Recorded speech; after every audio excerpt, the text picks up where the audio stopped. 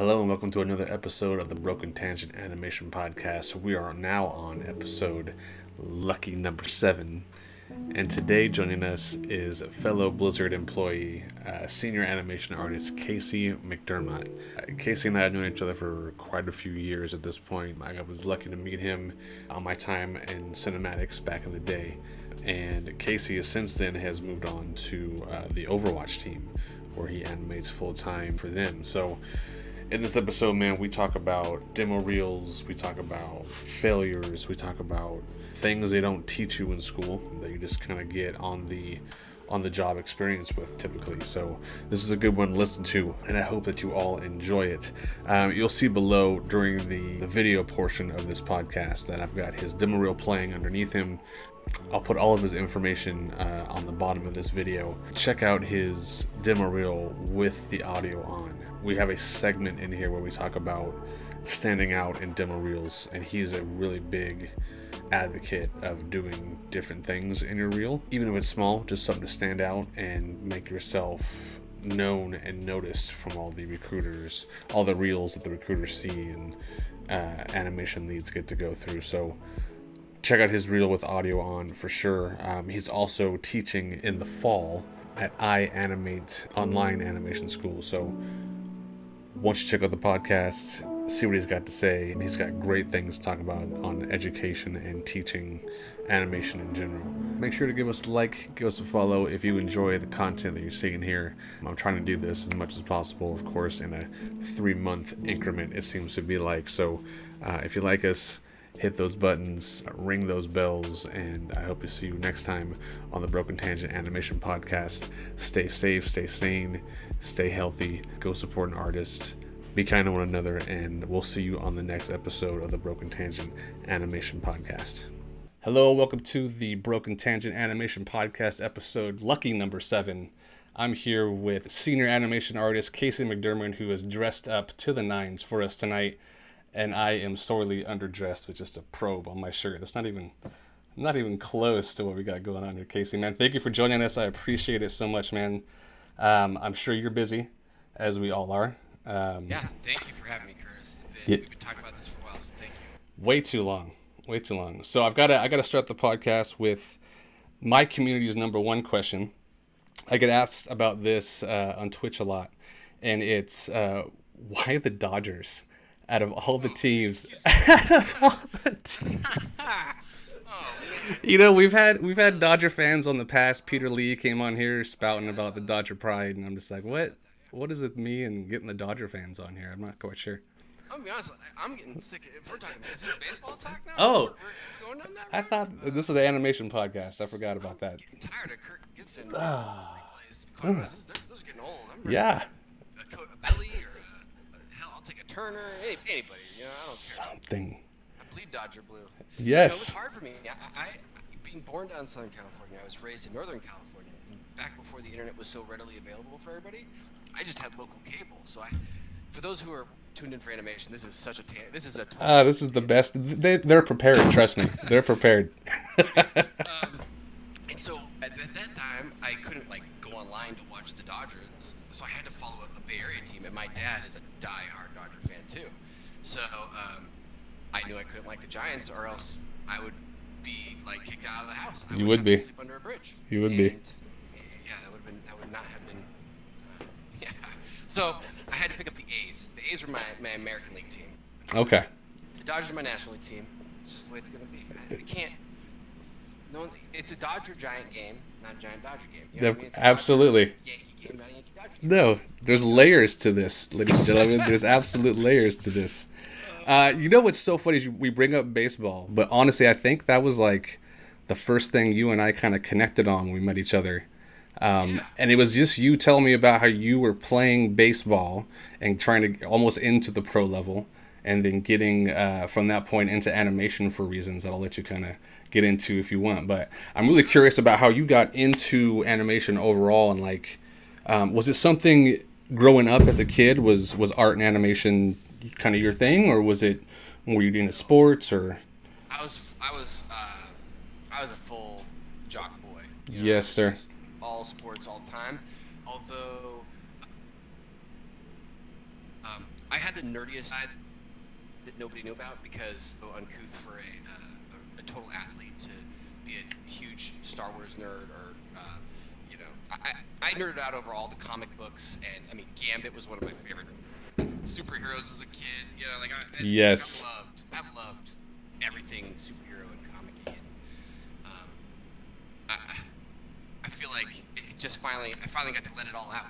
You know, for baseball though, it's like, I'm sorry, I already went off on a tangent. Like I'm already thinking of like all my nerdiness as a kid. What was the main question, Curtis? I'm kind of curious. Did you grow up in like in art, like in animation, or were you more into other things that was not art related? Okay. My dad played semi-professionally as well as a pitcher. Okay. And so like for me growing up, that's what I wanted to do. But my mom on the other side was an artist, and she was actually a visual effects artist for Disney and I think Filmation. Oh wow. The studios were growing up. Like she worked on like Tron and you know, several other projects over there. Awesome. And again, so I do want to preface. I don't want to say I took it for granted, but I cheated. You know, I came from a family of Yes. very loud and gestural comics. They're all artists. So Yeah. my mom is an artist. Both my aunts were. Or my mom was a visual effects artist. Both of my aunts were animators, actually. My uncle was an animator and a visual effects animator, and so I grew up around it. You know, Holy smokes! Yeah. To going to Disney Studios and seeing them work on light desks. And, Yeah. you know, they were. One of them was a cleanup artist. One of them was an effects artist for so many years, and the other one was another cleanup artist. So again, I just was around it a lot. Yeah. I didn't realize what I was seeing. I didn't realize how special that was in the moment. Yeah. I didn't understand how cool that was, the history of everything that was going on. However, I think, you know, once like Toy Story came out and Finding Nemo, even as a teenager, I was like, whoa, that's awesome. Also, like again, growing up, I had a hard time admitting to who I was. You know, like again, like I was this baseball player, but I really loved the nerdy stuff. And, like, Yes. and, See, I'm right there with you. Yeah, it was only until I embraced that I felt more comfortable in my own skin. No. You know? No. So I followed my dream to do baseball. That was what it was for me until Yep. injury behind a computer for a 9 months period, you know, not being able to move my legs or practice or exercise. And I remember telling my coach, like, hey, listen, I have to have some surgery. I'm going to be in something called an immobilizer for 9 to 12 months. It's going to be a long recovery. And I remember what he said to me. He said, oh, really? I recovered in 4 months. And I was like, oh, okay. I'm just giving you what the doctor told me. I don't, you know, here I'm an 18, 19-year-old kid. Yeah. I don't know how to speak this kind of authority at the time. Like, no. I'm not going to push it. Yeah. I like my legs. And so I remember that really struck a chord in me. And then I just took the time to just animate online. Sorry, not online, but like with Lightwave, and just start to play around with 3D packaging. Yeah. And then he told me when the tryouts were, and I just didn't even show up, man. When the next, like, they always have these tryouts for people who, they just have the tryouts, you know? Yeah. The seasonal tryouts. And Yeah. I just didn't show up. I just was happy to keep animating. Yes. It was like my focus had just shifted from something else to something else, and I was really excited and hungry and driven to dive deeper in. Yeah. What art and animation had, you know? Dude, that's wild. That's how it started. Yeah. That's wild. My path is similar, where I was big into baseball from freaking 5 years old through high school. My end, though, was an injury. It was more I didn't make it into the college I wanted to play baseball for. And to me, I thought if I couldn't get into Cal State Fullerton as a team for college, which there is was a very respectable team. very respectful. I didn't think that was going to be worth it to even try anywhere else. So I didn't make it. I did a couple of summer tryouts where like they grade you on offense, defense, etc. Yes. And that was the first time I ever learned, you know, really what the hot corner was, when the coach gets out there and just wails the balls at you to try to get you to move left and right and see your range, etc. Yeah. And after that, I knew this was not going to be the path for me. And growing up through high school, I had a buddy, the catcher, who his brother was into this program called 3D Studio Max, like version R2, something back in the day. Mm-hmm. And I remember going into his bedroom and he was playing with this program, and he showed me how to attach a particle bomb to just a simple sphere, and he hit play on the timeline, and this thing blew up in real time, and I was sold. I was like, are you kidding me? You're just sitting here, you're just blowing up geometry this whole time? Like, dude, tell me, how do you do this? How do you do this? And that was my shift and focus right there. That's a great. And Chris, were you a gamer too? I was a gamer to the respect of on summer breaks, I would play a lot of Street Fighter, a lot of Super Nintendo as far as Contra, more of the shooter fighting games, I think. Not so much. I played the original Zelda, but I didn't really get much into the RPG stuff. But I was a gamer on the fighting side for sure. Oh man, again, like I'm talking about that secret nerd side. Like I was the kid in the back of the bus whispering about games that I was playing. Like I remember sitting on the bus and like explaining my night experience from the night before. Yes. Games. You know Yes. what I mean? Like, ooh, and then, oh god, I remember. Yes. Yeah. And now that's the cool thing to do, by the way. Oh yeah. Now it's flipped to 180, where I could talk openly about this, and it's we do this too. Yeah, absolutely. Pioneers. Absolutely. So you did an animation program online for a couple of months after you were just messing around in Lightwave. You're like, hey, I want to dive deeper into this. Let me check out what's available online, or. At that time, I was at a community college, so I was taking some art classes, some multimedia classes, and then the instructors there were really great artists, like really good artists. They were pretty novice and new when it came to 3D art and animation. Sure. But they were very good artists. One is like a professional marketer who makes beautiful logos for big companies, and he had some really great ideas and thoughts and theories to what makes something appealing in a simple frame. And he was talking more about shapes and less about animation and characters. Okay, more theory. I learned a lot from him. Yeah. And then the other guy who actually was teaching multimedia in 3D at the time, just again another really tremendous artist. The dude created the Sierra Nevada beer labels for years, and then he went off and made his own company. And every time I see him on like LinkedIn or Facebook or something, he's like this like star-studded beer label. What? Like he makes all the art for these beer labels. And you're like, dang, dude, what a cool gig. And so those are I got a lot of great info from these community college instructors. I don't really appreciate my time there. I would never have thought it would have been as useful. And it was at that time I just trying to think where it actually started. I applied to a bunch of internships. Okay. And I actually worked at a company called Sony Computer Entertainment America down in La Jolla. And they were doing MLB The Show and a couple of games. A game got canceled that I was working on, and or something else. I worked on like 3 titles when I was there as a production assistant, and it was great. They, as an intern for 3 months, what they allowed for me to do is like shadow one person after another. So I was shadowing artists and producers and directors and talent. And I was there for a Wayne Gretzky mocap shoot, and I got to I was a huge being Lakers, Dodgers. Yeah, LA. Yeah. I'm a Gretzky boy. I was stoked.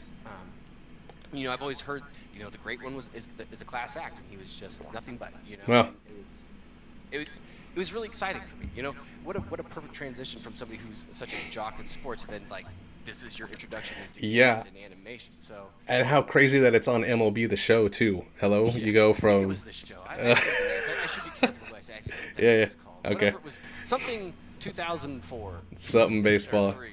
Now, and you got this hooked up just cold emailing some studios around the airway, or?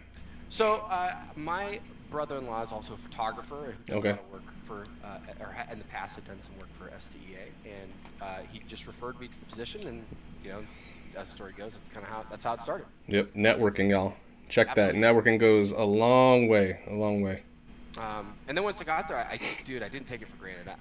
I still keep in touch with a lot of the people that helped me on my journey there, because it was there that was the first time someone snuck me into SIGGRAPH. We duplicated his badge, and I got in. Beautiful. And, he made Kids, you can't get away with that this time. Not anymore. He may never see this, but dude, he is a reason to why I do this. Saw Rapunzel. Glenn Keane was giving a talk about Rapunzel at the time. Yeah. And I remember seeing that and going to myself, I am going to do that. That's what I want to be on. And I worked. That was my goal. You know, it didn't make it happen, but that was my goal at the time. I was like, I'm going to work on. I'm going to do that.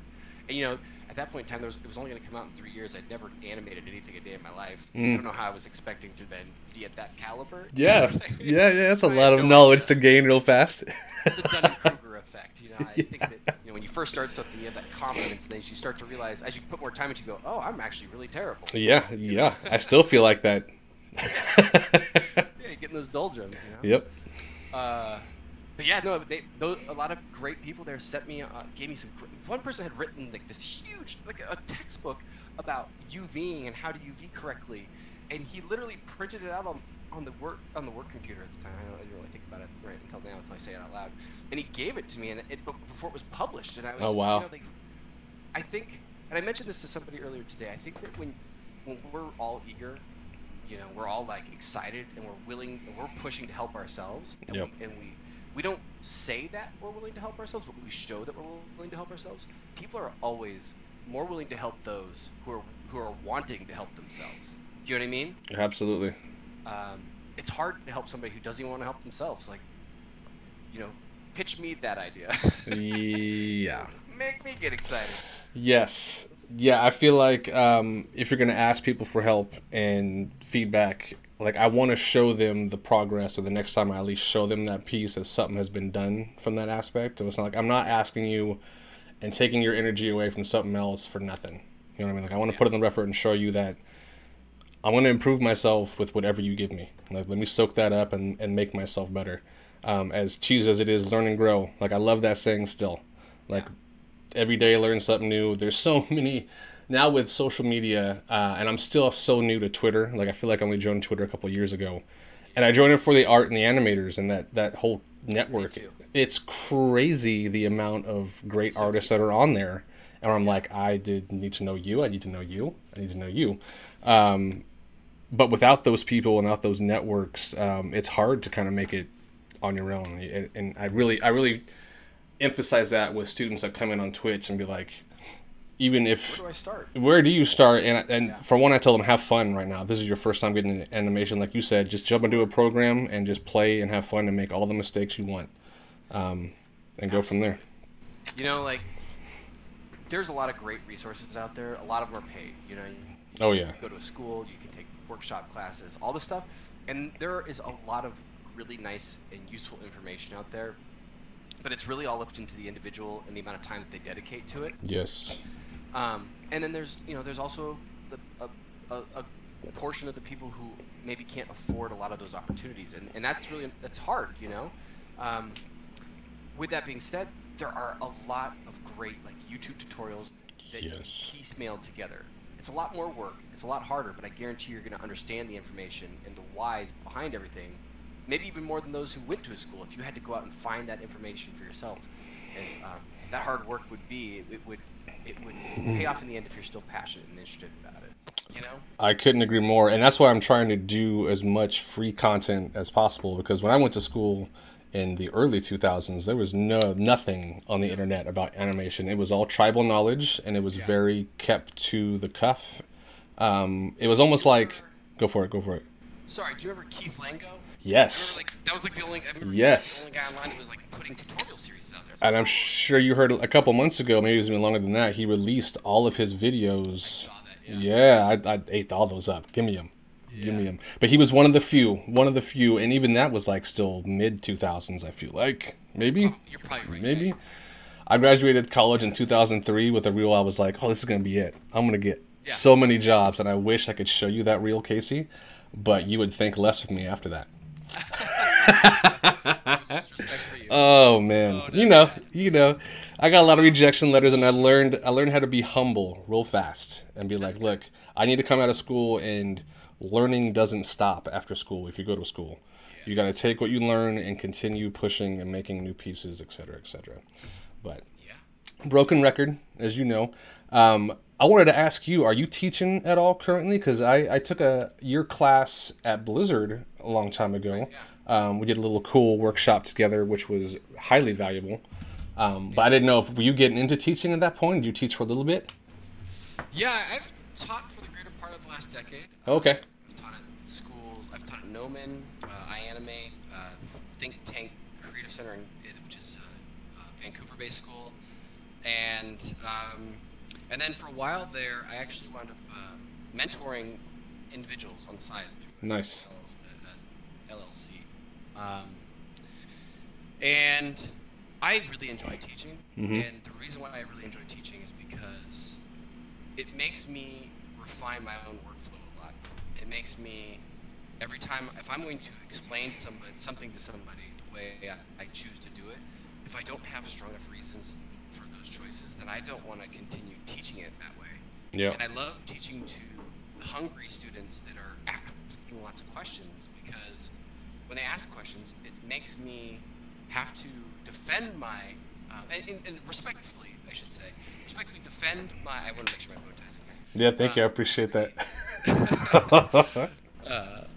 Respectfully defend my workflow decisions. Yeah. I want to make sure, and if I can't defend it, I need to look at it in the mirror and make sure that I'm making the right, that there's not a better way to do something, and so, to teach something and explain something, you really have to understand what's happening. And so Yes.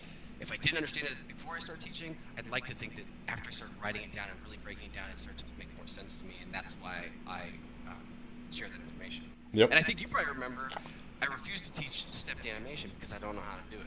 Yeah. So I can't do it, so I'm not going to teach you what I don't know. And what's great is it was awesome doing Hunter Grant's class because he's all about stepped animation, and then taking yours immediately after that, just for a new way to think about my workflow. Because at the time, man, I got so lucky to get that job in cinematics. Like, I had no... I really don't think I should have been there at all. Thinking back of how it is. I mean, even on top of that, but like looking at who was working there and who was still working there, and where I was at animation level wise, like, man, I got lucky with the shots they let me touch. But I learned so damn much from all you guys and girls that were working there, with all these cool workshops we put on and classes and whatnot, that getting to the next opportunity at Heroes of the Storm, like, I got to take all of that knowledge and finally really put it forth and kind of and make a what I felt was absolutely. And it really shows, like, that as long as you keep working on it and obtaining that knowledge, and like you said, ask questions, as many questions you can ask, the better. I can't remember which Cosmos series it was. If it was Neil deGrasse Tyson's or Carl Sagan's, but one of them was talking about, it's in Carl Sagan's book, talking about how there's like two different sides of like when you're learning information, you take it in as a student, you're learning as a student. Then there comes a time where you have to apply it as a professional. And those are two different thinking caps entirely. And basically, he was mentioning, they were mentioning that, like Isaac Newton, for instance, went to school got closed due to plagues, and he went home, and during that time, he took all those studies and applied them to everyday life. And he came up with Newton's laws of physics. And it's just kind of interesting to think that you take those, I do feel that way sometimes. When I'm learning something, I'm actively learning something and not applying it, I'm really trying to dig deep into, I'm so focused, I got a magnifying glass on what I'm learning, I forget about the large picture. And it's only until I zoom out and I see where that is and where it's taking place in the large scheme of things, and I understand, I see its application now. Yes. You know what I mean? Yeah. And I find that really, when I heard that being said, I just broke it down in a way that I was able to relate, and I found that really fascinating. Yeah, I think I'm using more of the straight ahead spline approach in my process these days, because I've kind of taken this, now working more on the game side of things lately. Getting it in the game as fast as possible to me is like number one priority. I want to put as less story keys as I can, maybe just the main keyframes, and get into the game and start troubleshooting and see if it looks good in game, and then tweak that animation. You know what I mean? Now, with you've been working in games for how many years now? Over 10? I don't know if I count like a lot of my cinematics time, as working in games necessarily. Okay, I guess but animating. yeah, animating for games of some sort. Game development and animating for games, it's so vastly different. Yes. Before I came to Blizzard, I'd worked in games, but I would animate something and I would literally like throw it over a fence and be like, Okay. here, you take it. Yeah, you implement it. And then I'd like animate something that was like, here, your Yeah. turn. Yeah. High five. Yeah. And I remember when I first started at Blizzard on Project Titan, we even had an implement artist at the time who was extremely patient and helpful, and he taught me so much about just implementation, and I must have drove him nuts with questions. I already asked lots of questions. Yeah. In fact, this is actually a true thing. I remember thinking I asked him so many damn questions that at one point in time I was like, fuck, I can't ask him another one right now. Start writing these down so that way I can give him a block of questions. And then I get like this page full of questions. I'm like, oh, he's gonna hate this even worse. What's worse, like a stream of questions or like an ocean of questions? Yes. Which one do you, Yes. which one do you want? I can do either way. You should attach a $5 bill to those questions next time and see how it goes. I swear to you, our tech artists on Heroes, we ended up making a tip jar for them. And anytime they fix an issue where we were like, fuck it, I don't know what's going on, tech, help me. And when they figure it out, boom, here's lunch. The amount of bottles of nice scotch I've bought for tech artists is making me broke. Love your fellow tech artists. Love your fellow tech artists. Yeah. That's amazing. So yeah, it's vastly different doing cinematics compared to the game design stuff, for sure. Yeah. Cinematics is I love it, man. It's great because you're really focusing on like the character and that personal moment and the scene and the shot and how it works in concert with all the shots around it. And there's acting and performance and action and choreography, and there's a lot of really fun, awesome things about that that are, as an artist, are really fulfilling. And then game development is just like it's like a different mix. It's a mixture of like this engine. I don't want to say I'm not smart enough to be an engineer, but like this technician's hat, you know what I mean? And then this artist's hat, or maybe it's logics and art and feeling. It's logic and emotion, and you're like, you gotta find a happy medium, Yes. And it's a lot of problem solving. It's a lot, like you said, like just get it the least amount of things in there to make it clear, and then just make all the tech behind it work. Then you can start to really, go crazy with the animation part or whatever it is that you're trying to achieve. Yeah, because there's one thing in school that I never learned about is engine blending, Casey. Nor would I've ever thought about, okay, here's my animation. Oh, wait, the engine is going to compress that animation to a certain extent. And then maybe your animation has, in the game, a split body aspect to it, where the lower is detached from the upper body. And then it can blend from there. And you're like, I never have heard about this stuff. What are you talking about? Do you like to incorporate those types of things into your teaching methods? Like, hey, when you're animating, think about this from a game design side. Think about animating in the zero or that type of thing to your students. Yeah, I do. When I'm teaching, I always ask before my students, if it's a game class, right? Before my students even show me what they want to do, I want them to pitch me their idea. I want them to come into this room, and I want them to get everybody else in that room excited about what they want to make. I want to understand what buttons I need to push, and I want to understand the feeling that it needs to evoke.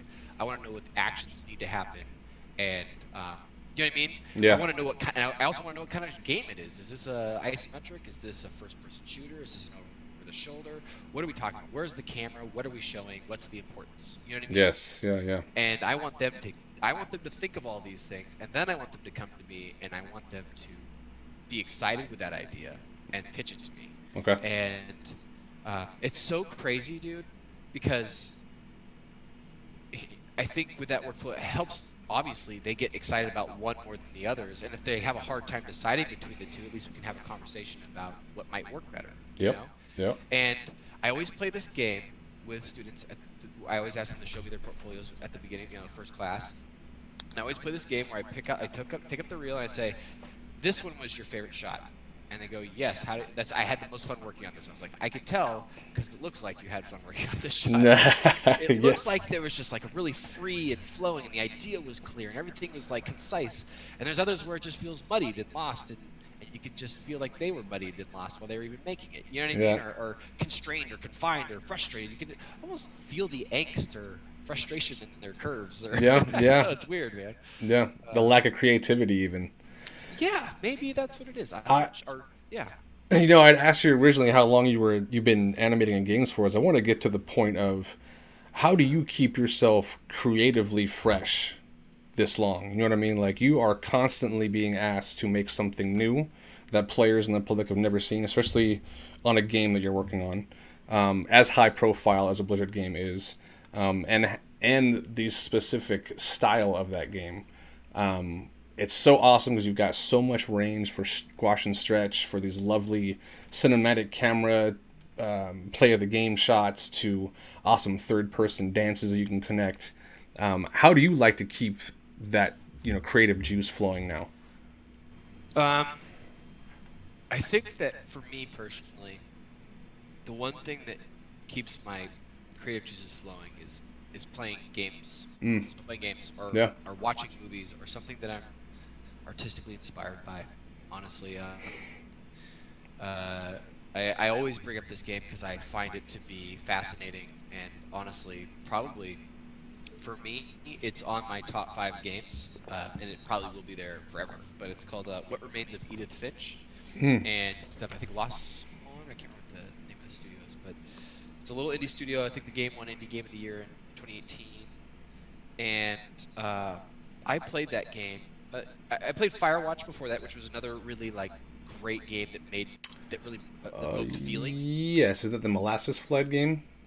By That Molasses Flood, or is that? Firewatch is the one about a man. You answer a questionnaire at the beginning that is just beautifully tragic, and then and then basically at the end of that little questionnaire, you find that your character, and depending on how you answered that questionnaire, you have a certain affinity and feeling and history to your character you created, right? Okay.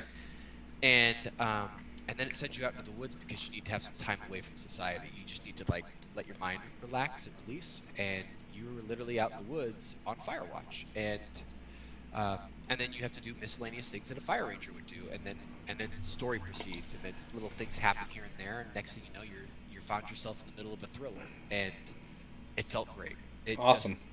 It was a great game, and then a couple years later, Edith Finch came out, and I played that one. It was like almost as if they had stood on the shoulders of that, and then went higher and then higher and higher.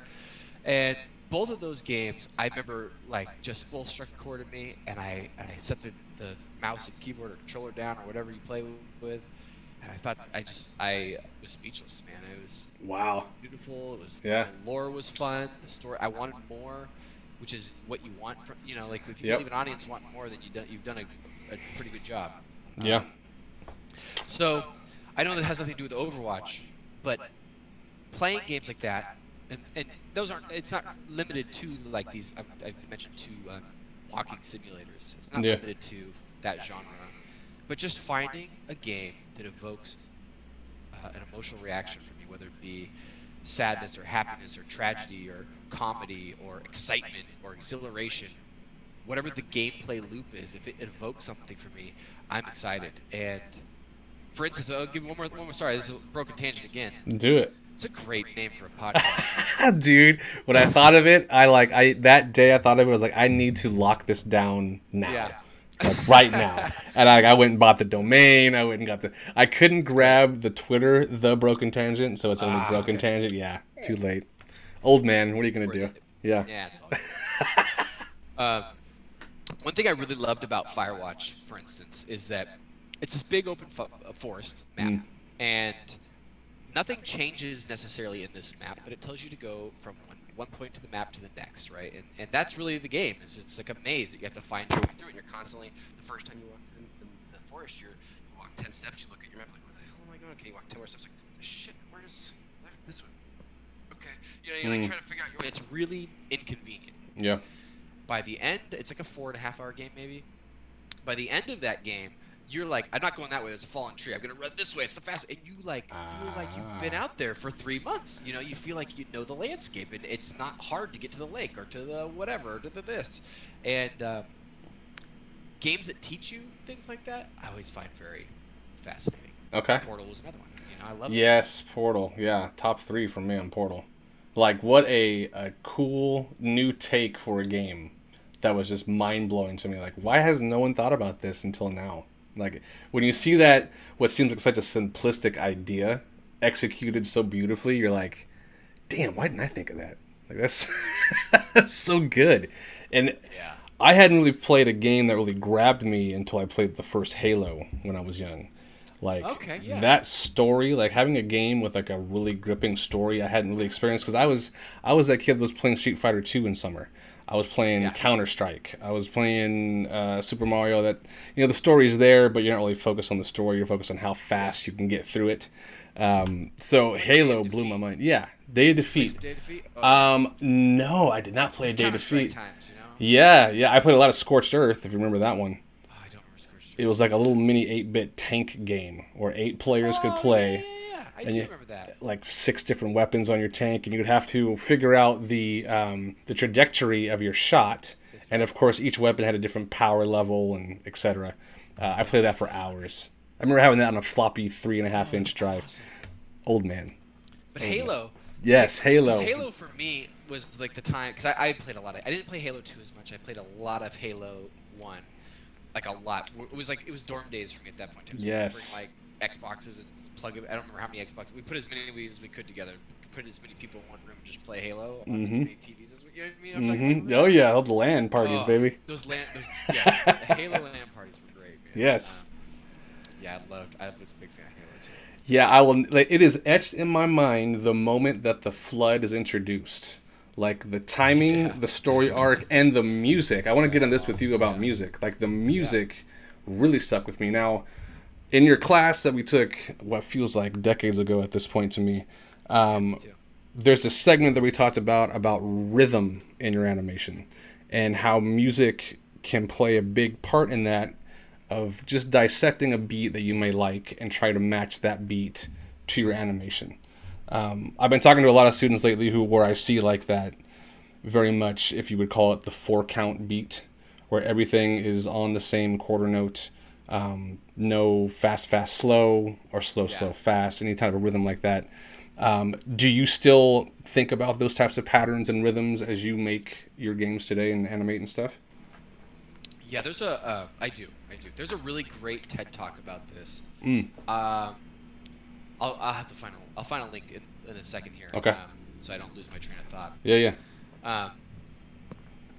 I just love. I think that music is probably one of the closest art forms to animation because it's one of the only things that shares time. Mm-hmm. And closing your eyes, listening to a song, whether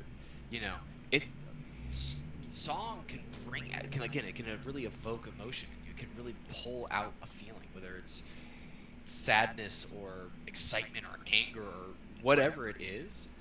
Music can really pull that out of you, and I think that animation can touch the same chords.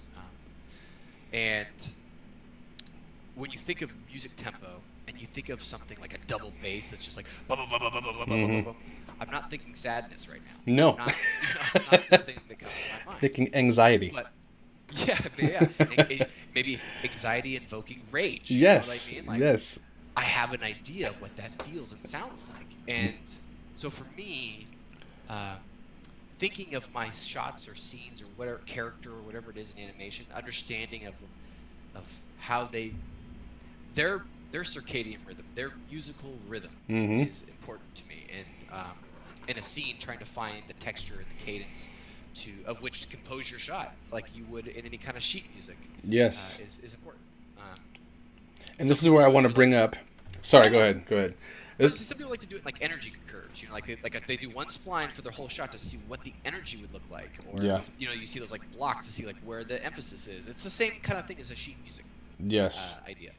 I would love to bring up right now and show that little movie you showed in the class of the texture ideas for the first, like, I think maybe it was 10 or 12 characters in Overwatch, just showing like each character's unique style and how they would move and their rhythm, just with like a box and a sphere.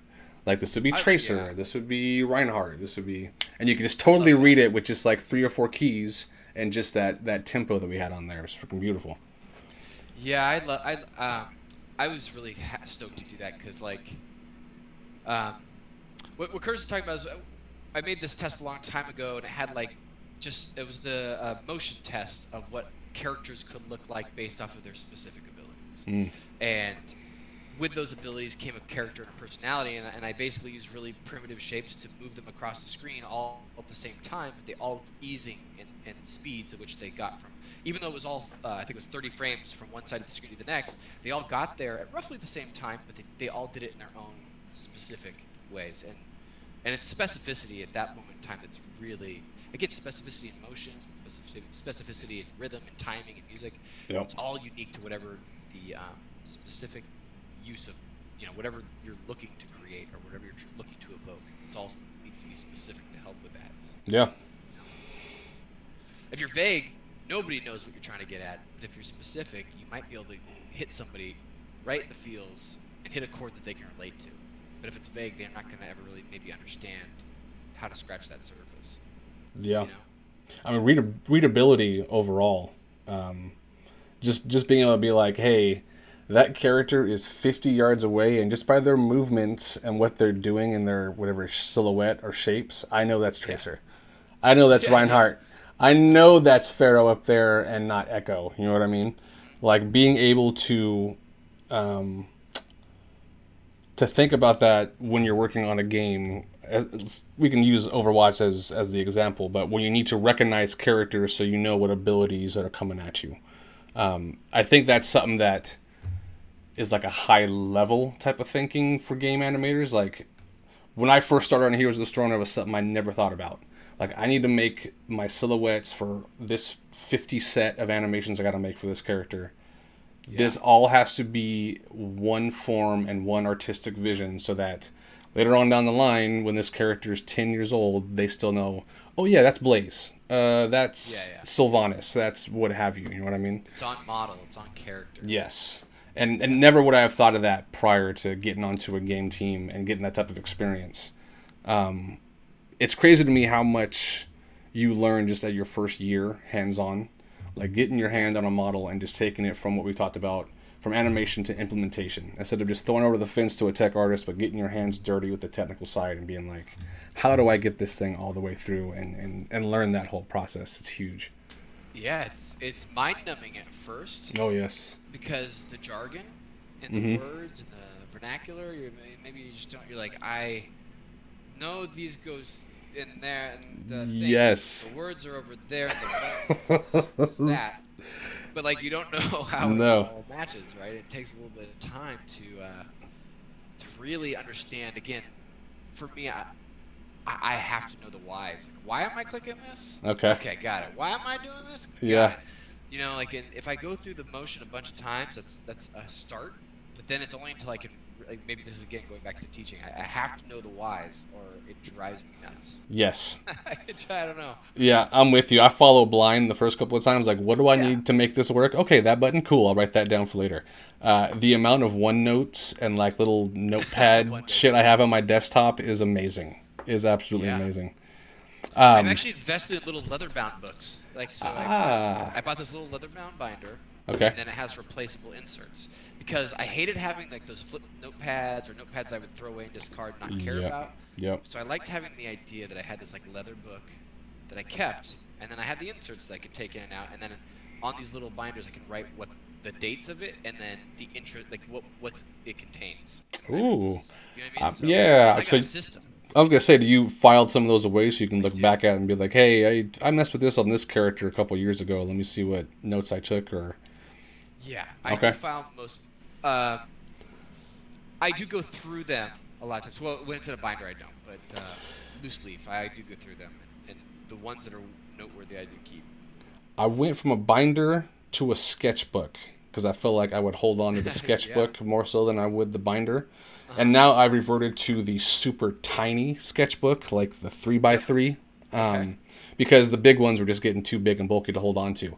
It became like my DVD collection, or like I have 500 of these huge cases, and like I just want to get rid of them all. Totally. So isn't necessary. Yes, so I'm always looking for ways to improve my note-taking method because I'm the same. I've got little gems that I'll go back and highlight certain colors for notes.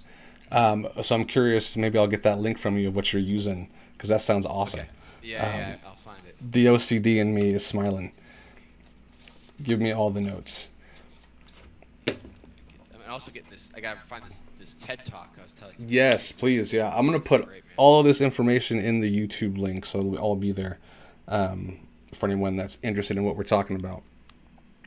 Let me ask you this, Casey. It's gonna be a little different now, but before we were working from home, what did you like to do to find that nice work-life balance? Because when we're at work, if I know you're working 8 to 10 hours a day, no problem.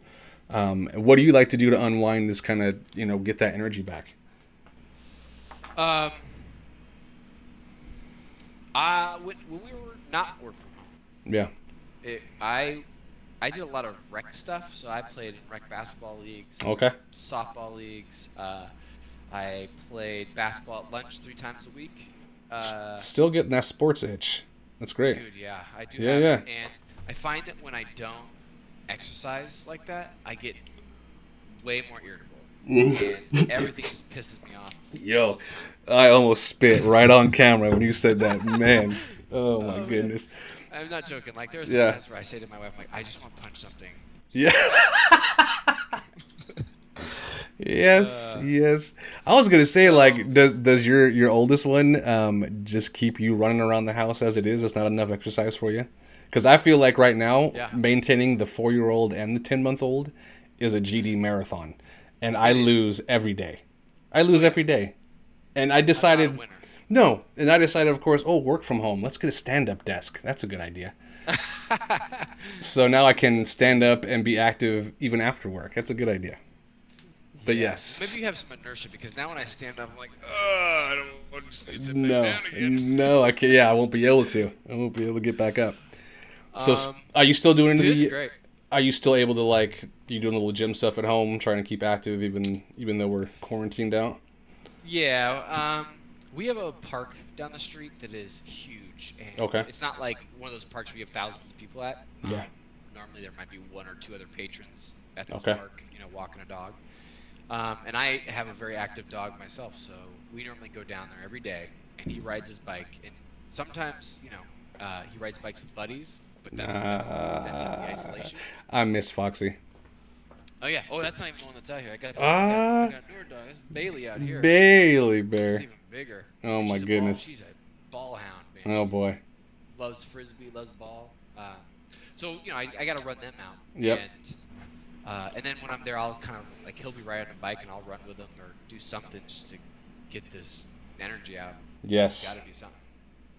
Yeah. Today. And I do pull-ups and curls in meetings. When my camera's off, I'm probably doing something that I don't want to be visibly seen doing. Ryan, Jesse, if you watch this, you know nothing. See no evil, hear no evil.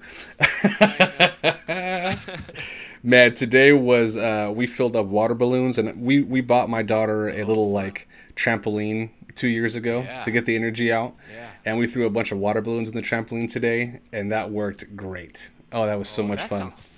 That was super fun. The only hard part was that the hose water was brisk, to say the least. I believe it. So after about the 12th one, she was over of the popping of the balloons on her, so she just wanted to throw them somewhere. Yeah, she needed a target. Yeah. That was when Dad turned into the dummy. Yep, that makes sense. Yeah. Yep. Logical progression. Run back and forth, Dad. All right, here we go. How was her arm? Her arm is good. For a minute there, I thought she was going to be a lefty through and through. It wasn't until the last year or so, she switched it back to the right hand. Okay. But I'm watching. We play a little bit of the toss right now with the sticky gloves, with the furry tennis ball and the sticky mitt. Awesome. And she'll get a couple of good zingers in there. And then she'll want to sit down and roll the ball to me. So it's a half and half right now. Aww. But little boy, he's all about trucks and balls right now. So we'll see how that goes. Those are. It's amazing. Like, those are like the 2 coolest things to any child. It's freaking crazy. And the biggest difference for me right now is how different this boy is compared to my girl. Really? Like, the different things I'm experiencing and how high energy this boy is in comparison to where she was at this age. That's a really good point. I literally, I looked away from him for 10 seconds today, Casey. 10 seconds, and I turned back around, and he had made it underneath the sink, had opened the door, and got all the way inside underneath the sink. And I'm like, Get there. what? How? It is amazing. I need his speed and his energy. Yeah, no kid, man. Enough of my sitcom on life. Let me ask you another question for the students out there. Yeah. Currently, what do you feel like is the hardest part of breaking into the game industry, or just getting into an animation job at all right now? Oh, okay. You know, I'm not really sure. Right now, it's been so long. I feel like I'm a domesticated house cat at this point. Yeah, I might be able to rephrase this for you then. Yeah. Because I know you've been doing some interviews lately. Your team's been hiring. Do you see a lot of things on student portfolios and reels that you would like to see less or more of? I always love a reel that makes me want to watch it. Okay, well, That sure. sounds like a really silly thing to say. Don't send a reel that Casey doesn't want to watch. Just So I know guess that. That's such a ridiculous thing. I guess what I'm getting at though is it's like if you want to grab somebody's attention, Yes. putting one shot after another shot after another shot after another shot is one way to do that, I guess. But if you really wanted to go the extra mile, you could probably find more creative ways to do such a thing. Okay. You know what I mean? Yeah. And that's a lot more work, and that's not necessary. But all I'm saying is that if you want, for me, if I wanted someone to be like, if I wanted to be like, hey guys, look at me, I wouldn't do the same. I would try and do something interesting. And gosh, this is such terrible demo reel news, because that's like the opposite every school is going to tell you. They're going to tell you put one thing after another, put your best things at the first and the last, and make sure you have a walking piece, an acting piece, a two-person acting piece, a mechanics piece. Yeah, body mechanics. Yeah. They're going to have like all these specifics, and those are great guidelines. They are great guidelines. But like every rule and every guideline, it's meant to be broken with good reason. And I just look for, again, knowing the whys and the reasons. I love to find the whys so I can break those reasons. But you make a great point, because that's what everybody does, and that's what my reel is right now. It's start with my best 2 shots and end with my best 2 shots, and hope to God that they remember those first 2 shots and last shots, or want to continue to watch to that end. But no one's doing like, hey, here's just a 30-second quick cinematic short I made that is just a new idea, and that's just the reel, like something just different, and not the standard shot after shot after shot after shot. And the thing is too, it's like you know, like if it's going to be shot after shot after shot after shot, you know, 3.5 minutes is too much. Absolutely. It's too much. And if it's just shot after shot after shot and nothing is like specifically greater than the last and showing me something new, and it's like, for instance, I'll see a lot of times where shots will come in and it will be like, reels will come in, and it's almost like I feel like I see the same shot over and over again, and it's like, okay, but I already saw that one. Which one's the best one? You know what I mean? And I don't remember, and then because it's so redundant, I kind of forget a little bit more. Yep. It's really hard. You know, there's so much saturation. There's so many people submitting demo reels. Yes. I guess that's the reason why I'm saying do something that's different. Mm-hmm. And the reason why is because if everybody's going the same way, the one thing that's going to get noticed is the one that's going against the grain. And that can work against you as well. You know, if you submit something that just works against the grain in a really unpleasing aesthetic way, then it's going to work against you. Mm-hmm. But if you have a vision for a way that you want to show things and present them and be a showsman or showswoman at what you're making, if you have a vision for it, you know, animation's a great spot to have visions. Yeah. If you're going to be crazy, what better place than being as an animator, and showing that you can have that creative vision is I think a useful tool. But if they don't come naturally or easy to do that, I think that's fine too. But again, redundancy in reels is very prevalent. Yeah, you're making my mind spin right now. What I need to change. That's a beautiful thing. Because I saw this. Oh, sorry. Go ahead. I've got a buddy right now who's contracting at Naughty Dog, who just put out his Last of Us 2 reel. And he was asking me just for some quick opinions on what I thought should be in there, because he's applying at Blizzard for the Blizzard animation team, and he thinks that I know what they want for some reason. But I was looking at some opinions like, hey, maybe you want to throw this in, maybe take this out, etc. But I think about how many contractor friends I know that jump from project to project every 6 to 9 months, and that's all they really have to show is that last project on that reel. It brings me to the next question of, do you think that as an animator you should also take time to work on those personal projects at home or on your own free time, so that you can also break up here's my 9 to 5 shot, boom, here's a personal shot where it was just me, I was the director, the editor, the whatever, the animator. Okay, then bam, here's back to my work reel type of thing. Do you feel like animators should always have that type of mentality, like to try to get in some personal time when they can to work on personal projects at home? I might be against. I'm starting to realize I'm a black sheep here. But this is good. I want to hear this info. This is good. I might be against the grain in that. I don't think that matters as much. Okay. Personally. Yeah. As far as seeing it on a reel, like here's a personal shot versus my work shot, whatever. For instance, that definitely shows initiative and that you're trying to learn and grow and you're trying to get better. But if you have like a stellar reel from a AAA company, or I shouldn't even put a title of the company. Like, if you just have a stellar games reel from a published title, or even an unpublished title, yeah, and it just looks awesome, then I don't need the rest of it. You know what I mean? Yeah. And I do think that having personal reels and professional stuff mixed onto a reel looks like you're trying to engage and trying to better yourself. So it definitely doesn't hurt. Okay. But I think if the work is strong enough, then people aren't going to matter as much anymore. And the interesting thing too is that in the current day of the internet, it might not be your first or second reel, so we can probably go back and find reels from 10, 15 years ago. Or, that is very true. Yeah, so that is very true. I can see where the progression from 5 years to 2 years to current, you know what I mean? And if all of a sudden you see this trajectory that just goes, then you know that they're really learning. And, even if they didn't show it to me in personal work, then I see the caliber going up. They're doing something to study. Yeah. I don't know where or when or how they're using their time, but they're doing something to learn. Yeah. And so that helps a lot too. That's great. That's great.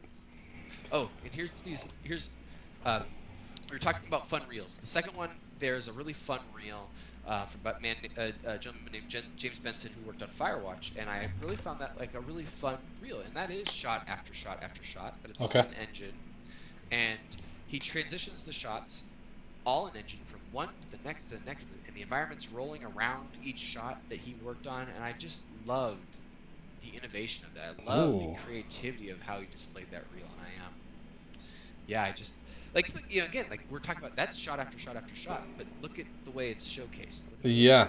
Yeah. It's very interesting, and I always remembered that, and I thought that was a really fun and exciting reel. It inspired me. Yeah, because I feel like I see a lot of play of the game animations now for personal projects, which is great, because I feel like it does twofold: a lot of good body mechanics work and cinematography work involved.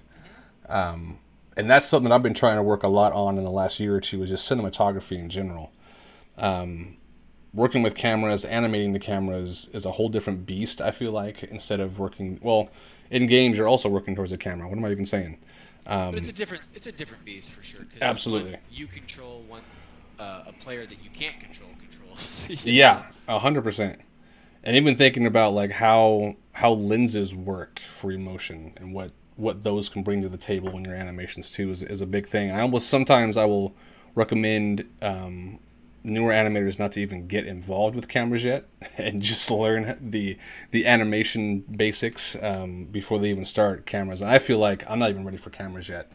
I get a camera in 3D space and I go buck wild still, I feel. Where I just, that happens. Hey, this looks awesome. Let me try this angle. I just sent you a link for my favorite cinematography book. It's okay. By Bruce Block. It's called Visual Story. I read this book, and then a few years back, Blizzard sent me to GDC, and I went to an Activision Blizzard talk, and sure enough, he was the presenter, and I was like, I had just finished his book, and I was Amazing. like, oh, this is the perfect thing. And, They made this talk for me. It was fantastic. And, I just think that he has, the book is great because it's made more for, there's a lot of cinematography books. There's the 5 C's of cinematography, Yep. shot by shot. That's what I'm reading right now. There's a bunch of them, and they're great, and a lot of them handle a lot of mediums. The visual story for me by Bruce Block was very modern. It talks about digital mediums and understanding those and how they reach digital audiences. And I just found I enjoyed hearing something that was written more for the mediums that I was working in and less about the mediums that were influencing video games. Okay. You know what I mean? Yep. Because cinema, as far as a narrative or story game, cinema is a huge inspiration. Yes. To games. So we learn a lot from it, but there's only so much we can steal from it. I personally don't enjoy when you're playing a game and your camera gets ripped out of you to go see a specific object. I understand that moment in the game. I understand why you do that, because you need the player to understand the objective or whatever it is that you're trying to show them. Yeah. But I always loved Half-Life, where, hey, they're talking to me, Gordon, but I don't want to listen, so I'm going to go outside now. And they're going to keep talking in here because the world keeps going. You know what I mean? And yep. I love that. I love the ability to have that control. And most of the time I listened. I wanted to hear the story. But having the choice to do that, I thought was awesome. Yeah, sometimes I just want to take my crowbar and go get a face hugger. Yeah. I just... Got it. Good. That's you guys right. do the science stuff. I'll be out Roger there. that. I see my checkpoint out that way. Okay. Yeah. Good to go. What would you say to a younger you, Casey? Now that you've worked on what you've worked on at this point, you've learned what you've learned, you've taught what you taught. If you could go back to Casey right before he turned on Lightwave, what would be the piece of advice you think you'd give yourself? Oh man, what would I have said to myself? I think it's taken me a long time to accept failure as part of the process. Okay. Yeah. And I think that maybe that's why I'm really outspoken about it now. I think if you ever see me on any kind of podcast or any kind of talk that I'm giving, I'm really trying to preach and advocate for failure as being a tool and less about it being something that hurts so much. All of us who have played baseball or any kind of sport know that at least in baseball, if you fail 7 out of 10 times, you're a Hall of Famer. If you hit 300, you are a Hall of Famer, which means you failed 7 out of 10 times. If you think about that, that is an astronomical number of failure. That doesn't work in a lot of industries. No. No. You can't do that in rocket science. And maybe you can, and maybe they fail all those millions of times before they send them, actually send astronauts into space. Oh, boy. You know what I mean? Yeah. I just find that to be a very, at least for my industry again, I find that to be a very refreshing idea. And it was only until I started to think of failure more as a tool and less as a hindrance that I started to, I think, creatively be able to grow. I had a mentor who was a huge influence on me and inspiration in my life, and his name's Michael McCarovich. He's taught me a lot of secrets of animation, a lot of processes that he uses to and workflows that he uses to on his everyday life, and his reasoning is so strong and so inspirational that I understood the logic behind everything made sense. It all checked all the boxes, and then I committed to the idea of trying to learn that way, and it was very beneficial for me. So so I think that the failure part of things, though, I did not yet understand. Yeah. As I think a lot of us in our younger days don't. I think I took failure more as like a failure or a hardship. Like, I shouldn't do that again. Not like, what should I learn from that situation? Exactly. And the more, it's such a silly thing to say. Like, I feel like I heard it on Sesame Street this morning. Like, sure. hey, Yeah. What did you learn from this failure? It's like my kids don't even really understand. It becomes numbing to hear that. Yes. So often, yes. Without any more specification. And I think of it like this, like without failure, we have this blue sky imagination. It can be anything.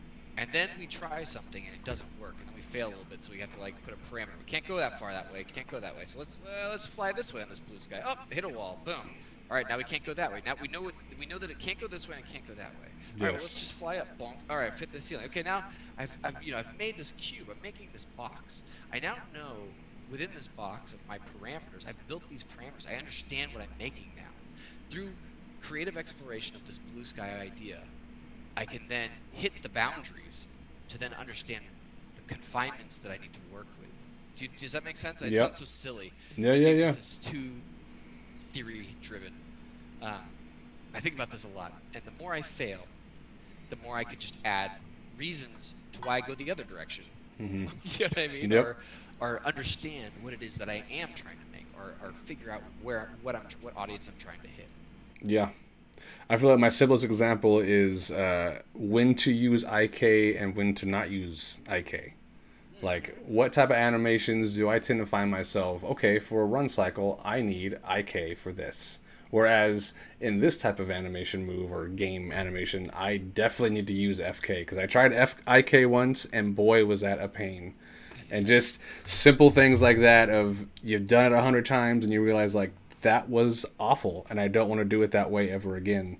And I feel like a lot of my failures have been that, where I've done it so many times, like, why am I even doing it this hard way? I know there's an easier way to do this. Oh, look, there's a button. Or, hey, look, Anim Tools does that for me now. Love Anim Tools. Oh, bless Anim Tools. So good. Is that something that your team gets to use, or is that something you guys are utilizing? Oh, that's beautiful.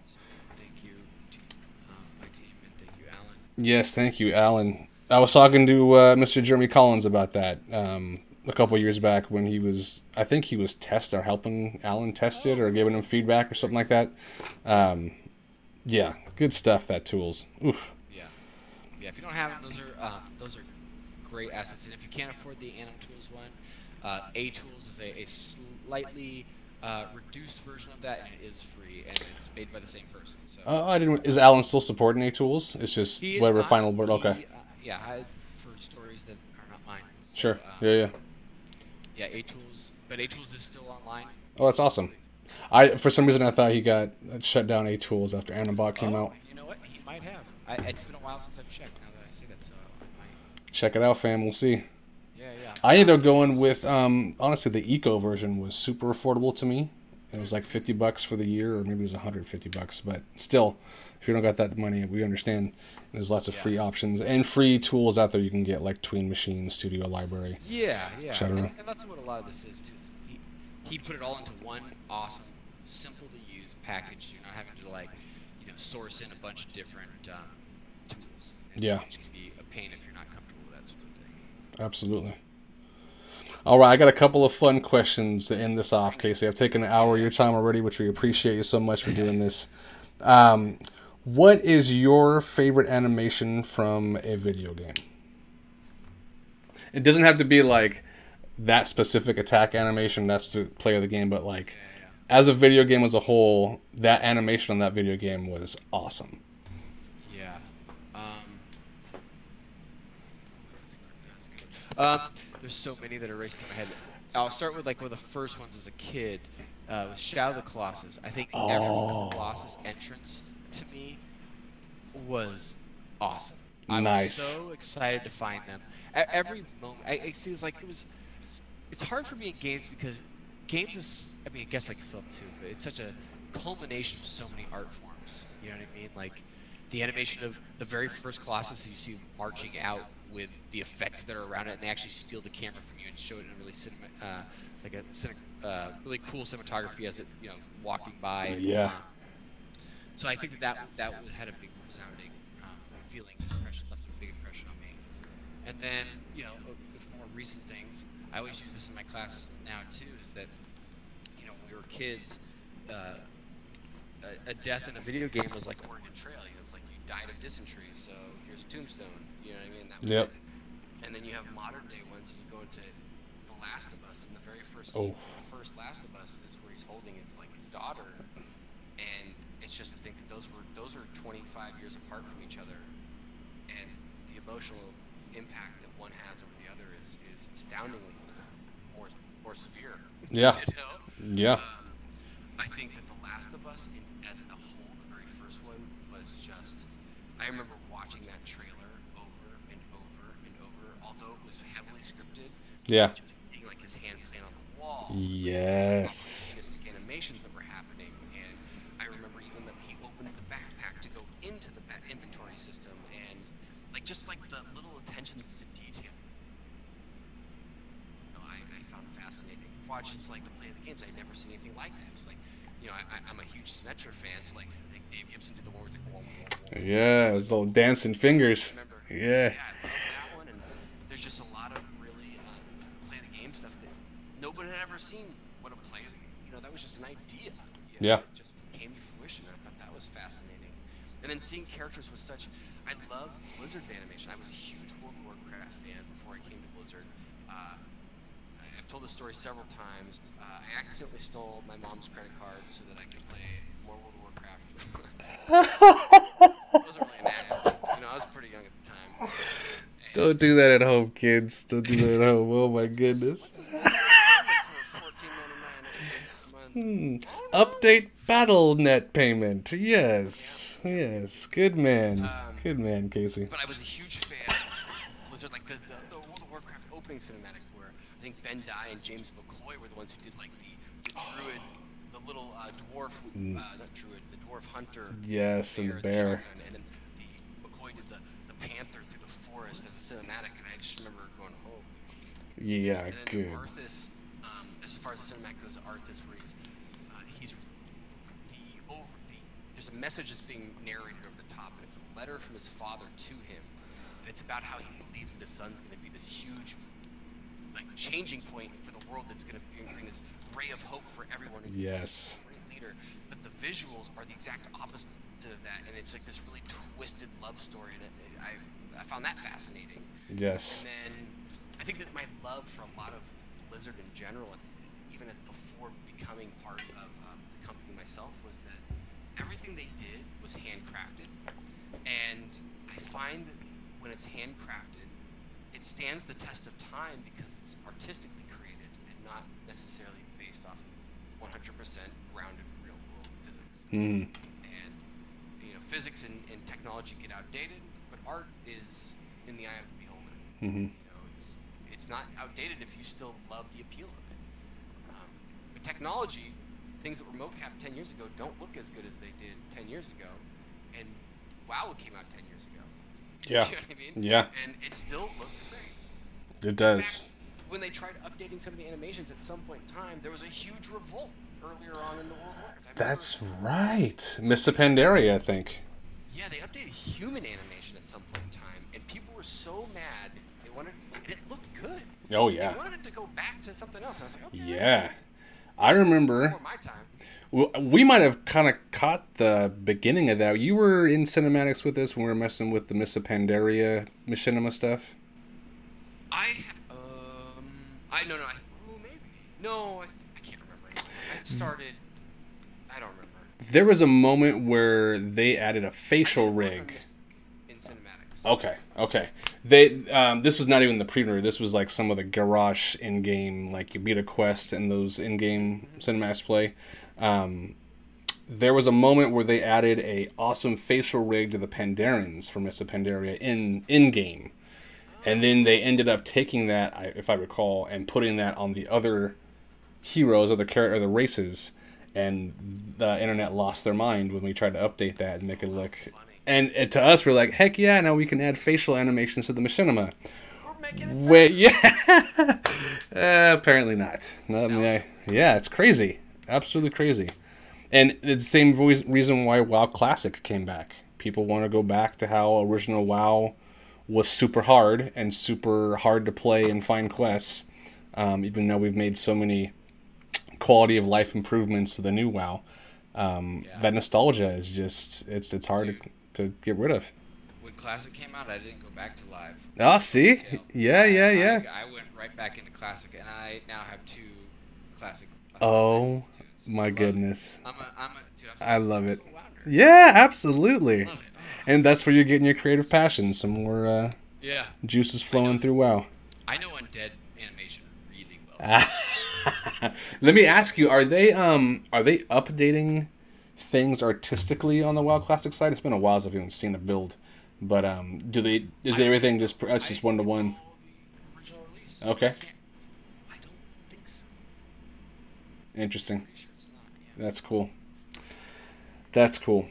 I was going to ask you this last fun question, but I think I know the answer to it. Dodgers. Your Dodgers. Your Dodgers. Lakers.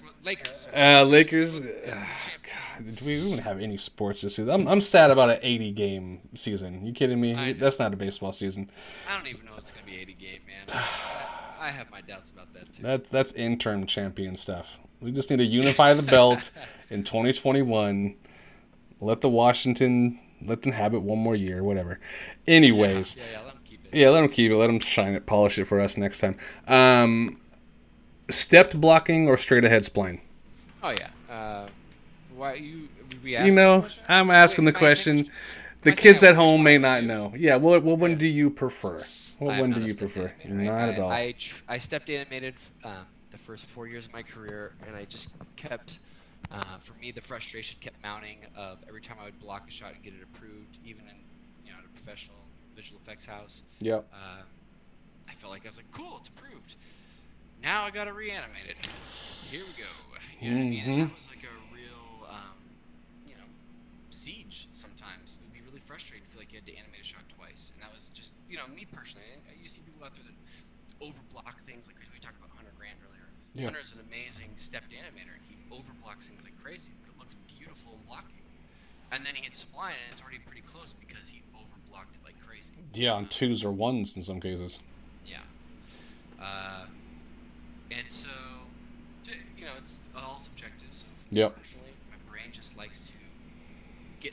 And the thing is with spline is it's going to look ugly and dirty at first. Oh, yes. Or so, because you're working on like maybe up pose or less poses, and you're just like, what does that feel like from A to B? And then C to D. You're just trying to get overall beat feelings. So it's a different eye. And I remember even working with Hunter at first, he didn't understand why I would do these things, and it was great sitting next to him for as long as I did, because we had so many great conversations about workflow. And, yep. I always admired and really appreciated those conversations. I learned more about my own workflow, learned more about his, and it's just it's great.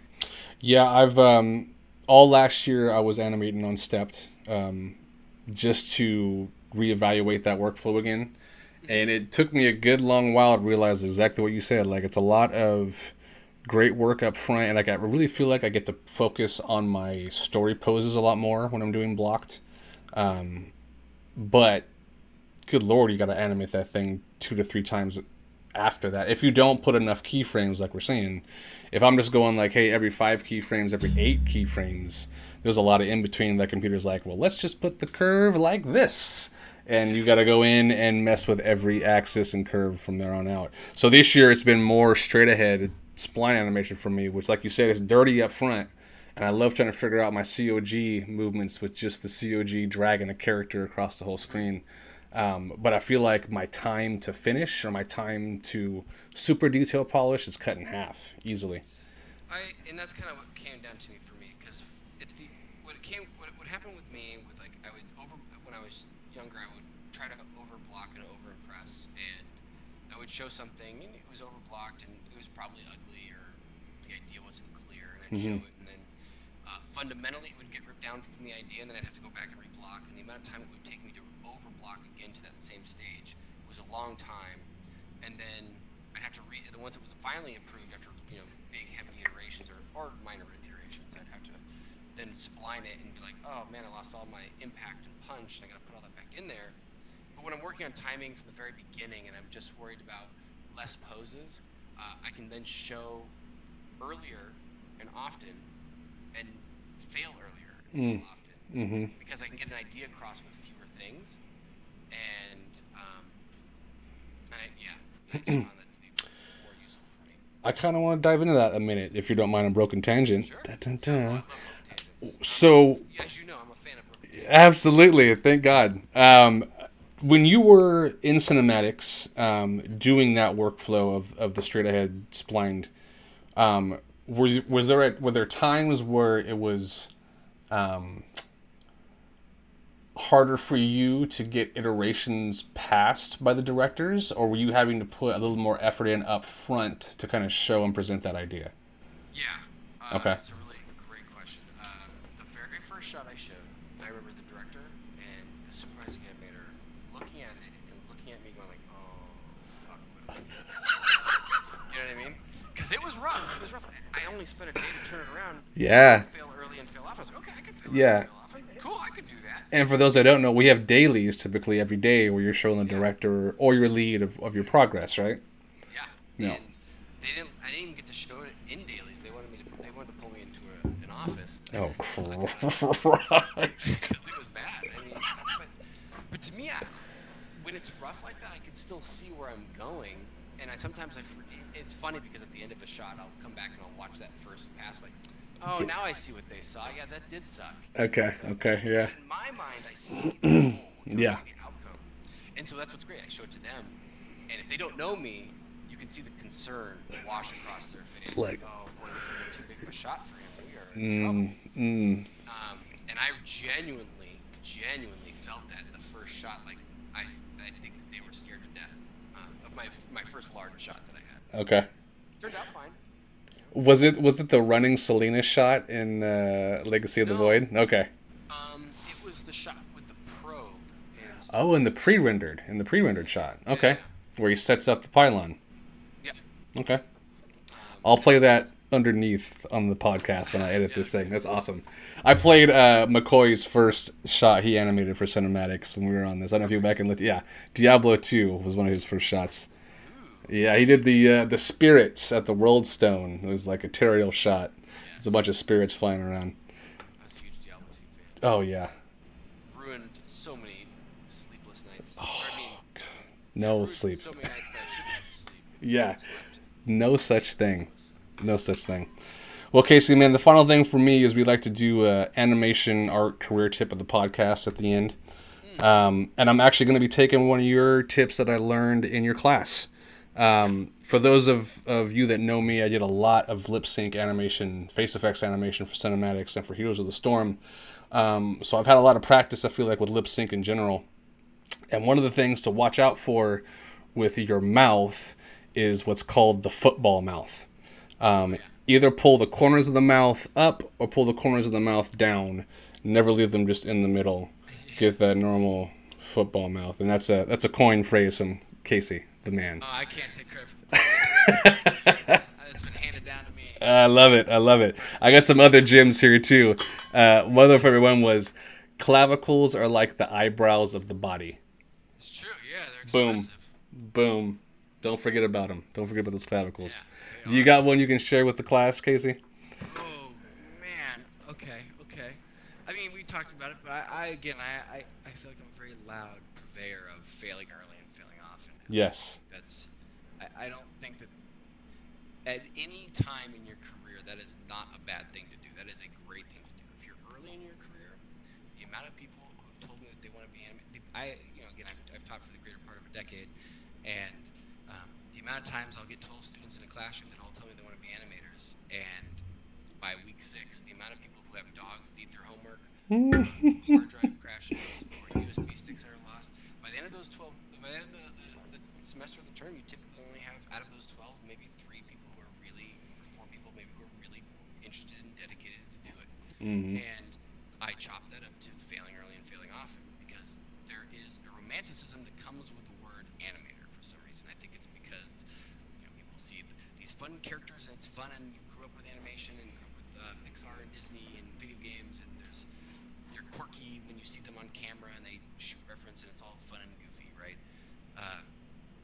But I think it's until they actually put pencil to paper that they realize the trials and tribulations and the constant hardship that it is to create something like that, and how frustrating it can be when it's not well received, or when you just can't feel like you can get over a hurdle. So being able to accept the failure and fail it early and often, so you're not failing later in the game. And maybe that's another reason why I do spline instead of step, is because I felt like I could fail fail sooner and show more often, instead of failing later in the game where it felt like I was ripping out my cornerstones of my shot.